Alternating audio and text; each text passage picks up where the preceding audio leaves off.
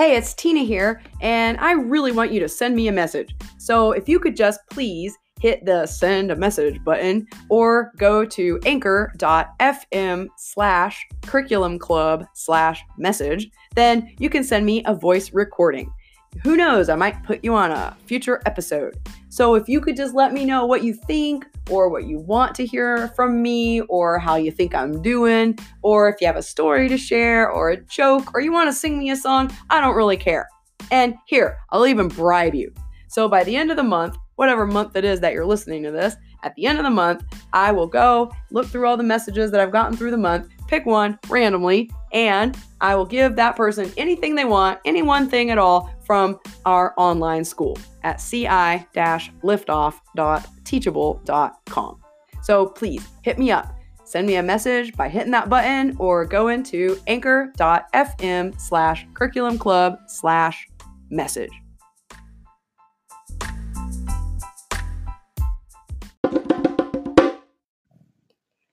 In this episode, I'm going to talk about, or actually just read from, a document that I made from Stepping Stones Year 1 and Beyond called Go to Your Administrator. It talks about how we can speak with our administrators to help the administrators help us to show our colleagues the why behind what we're doing in our world language classroom. So thanks for joining us, and let's go.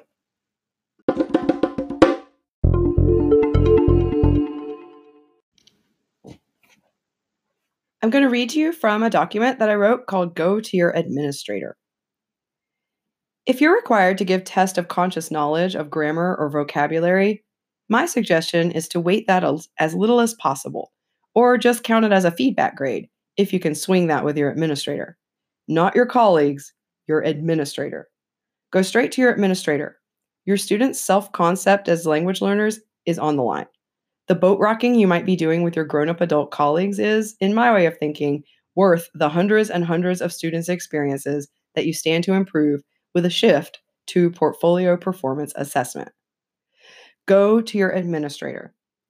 Tell them that you've been reading a book on constructively aligned curriculum and assessment that is backwards designed from the national or possibly your state standards, from cross-curricular literacy goals. Tell them that you want to shift your weighting towards these literacy goals in your language course. Tell them that you want to assess them on their literacy in narrative, descriptive, informational, and opinion or argument genres of listening, reading, writing, and speaking. Tell them that you want to increase students' eyes on text time and you want to use daily modeled writing of strong literacy skills to explicitly unpack literacy in your daily lessons. Tell them that you want to make the criteria for success in these literacy skills transparent and achievable by breaking them down through the use of anchor charts and scaffolds for speaking and writing. And then tell them that you'll be teaching more grammar than you can assess on the shared assessment. So you'll need a more robust, authentic assessment of their performance in reading, writing, listening, and speaking. And therefore, you either want to revisit the content of the shared assessment or use it as an informational grade to provide feedback on what you need to reteach using PACE lessons. There's a link to a document on PACE lessons in the show notes. That you want to teach them grammar in a constructivist way, asking them to analyze language samples to construct their own understanding of the surface features of the language, so that students master the language in a lasting and durable way. It is a rare administrator who will not be interested in such an approach to language teaching. And then tell them that you would like to form a PLC or study team to look at the assessment systems you're using in the building or the district. This shows your willingness to work collaboratively with your colleagues. Ask your administrator when they're available to meet with the team. You need to ask this with authority, as if you assume that they will, of course, want to support this important reform in the way that you teach languages. If you don't have common assessments, or they're not assessments of conscious knowledge of the language, and you're basing your gradebook almost entirely or entirely on the assessment tools provided in this book, Stepping Stones Year 1 and Beyond, then it actually doesn't matter how much you weight your grades. Using these assessment tools and teaching in the way outlined in this book, no matter how you weight your grades, most of your students will very, very likely be making all A's and B's.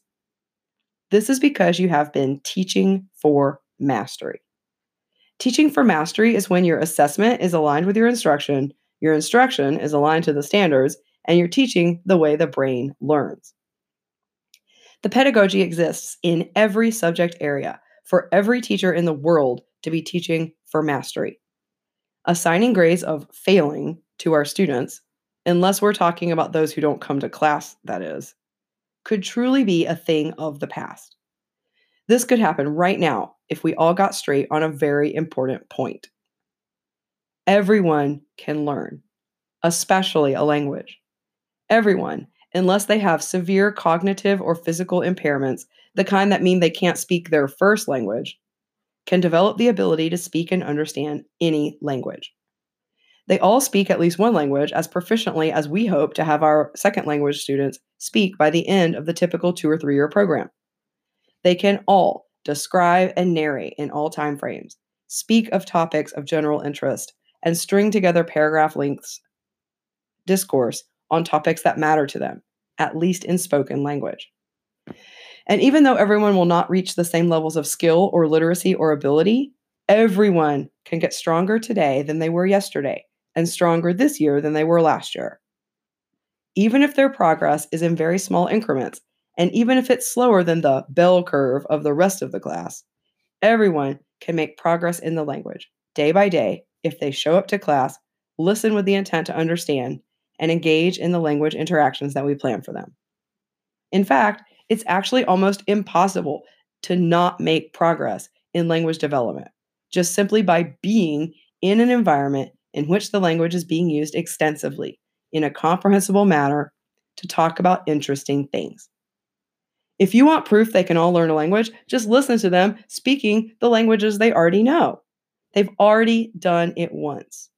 We just need to provide them with the conditions under which they can replicate that process and adjust the instruction to match the developmental and cognitive abilities of people who are, by and large, already at least somewhat literate, or who are already receiving literacy instruction, in the case of their primary learners, in at least one language. Why do we have students failing left and right if everyone is naturally gifted with the ability to acquire language proficiency? Some of the factors that impede students' academic success are indeed beyond our control. A parenting student, or one with health problems, or one who's dealing with homelessness or addiction, often feels they have bigger fish to fry than Spanish class. But why do students who attend class regularly and even put forth an effort still fail? This is not what education is all about. We want all of our students to succeed, grow, and learn. It's generally the foundation of our organization's mission. Just take a look around at your average school's website, brochures, or flyers, or even the slides at the back to school teacher in services. Most likely, you will not have to look too far to bump into a district and school mission statement that says something like, all learners will succeed, or every student will achieve, or all students can learn. We want this for our students, but we don't always act like that is true. We have this notion that our grade distribution should look like a bell curve. However, if we look at standards-based grading or proficiency-based grading practices, we can see that these approaches to grading hold forth the expectation that all students will meet the learning targets. Even if teachers need to give multiple opportunities and multiple ways for them to demonstrate their proficiency at, say, solving quadratic equations in a math course, or analyzing the significance of a minor character upon the development of the main character in an English course. In a proficiency-based or standards-based grading system, this is the expectation. The expectation in standards or proficiency-based grading is that everyone can achieve a proficient level of performance, but that some students might take longer, or need reteaching in a different way, or need a different method to demonstrate their performance. Perhaps speaking aloud to the teacher to show their analysis of the minor character's influence, or making a PowerPoint or YouTube video in which they explain how to solve a quadratic equation. So why the fear that we are giving too many A's in our standards-aligned, carefully designed world language programs? Under a proficiency-based grading system, we would be held up as teaching for mastery the first time. as long as we had standards based data to prove that our students are indeed performing at that desired level. Portfolio assessment does just that. It leaves a trail of tangible breadcrumbs that anyone can follow to prove that we're not just handing out A's, but are instead teaching in a powerful brain-based way that supports all students to achieve, grow, and learn, just like the school mission statement most likely says. Be proud of your work and wear your long list of A's and B's like a badge of honor. You are in the forefront of education reform, which is ultimately societal reform that does not bear fruit for a couple more decades. Thank you for being you. It's high time that language educators who are teaching for mastery and working dang hard to learn the very best ways to do that, it's time that we seize our power and build a fortress of unassailable data to prove that, miraculously and quite conveniently for us and our level of happiness at work, the path of joy and communication and success really is the path to making good on the promise our administrators make every time they hand out their business card with that motto: every student succeeds at Sylvan. Tell your principal that you're just trying to back them up on that promise if they question your grading.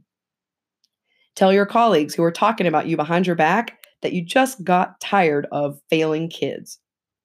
You can tell yourself that they're just talking because they're jealous anyway. Who wouldn't be? You have found the pot of gold. You found the pot of goals. With the right goals, the gold is there, shining right there in your students' innate ability to learn, if only the conditions are right. This book so far has been about the conditions for learning.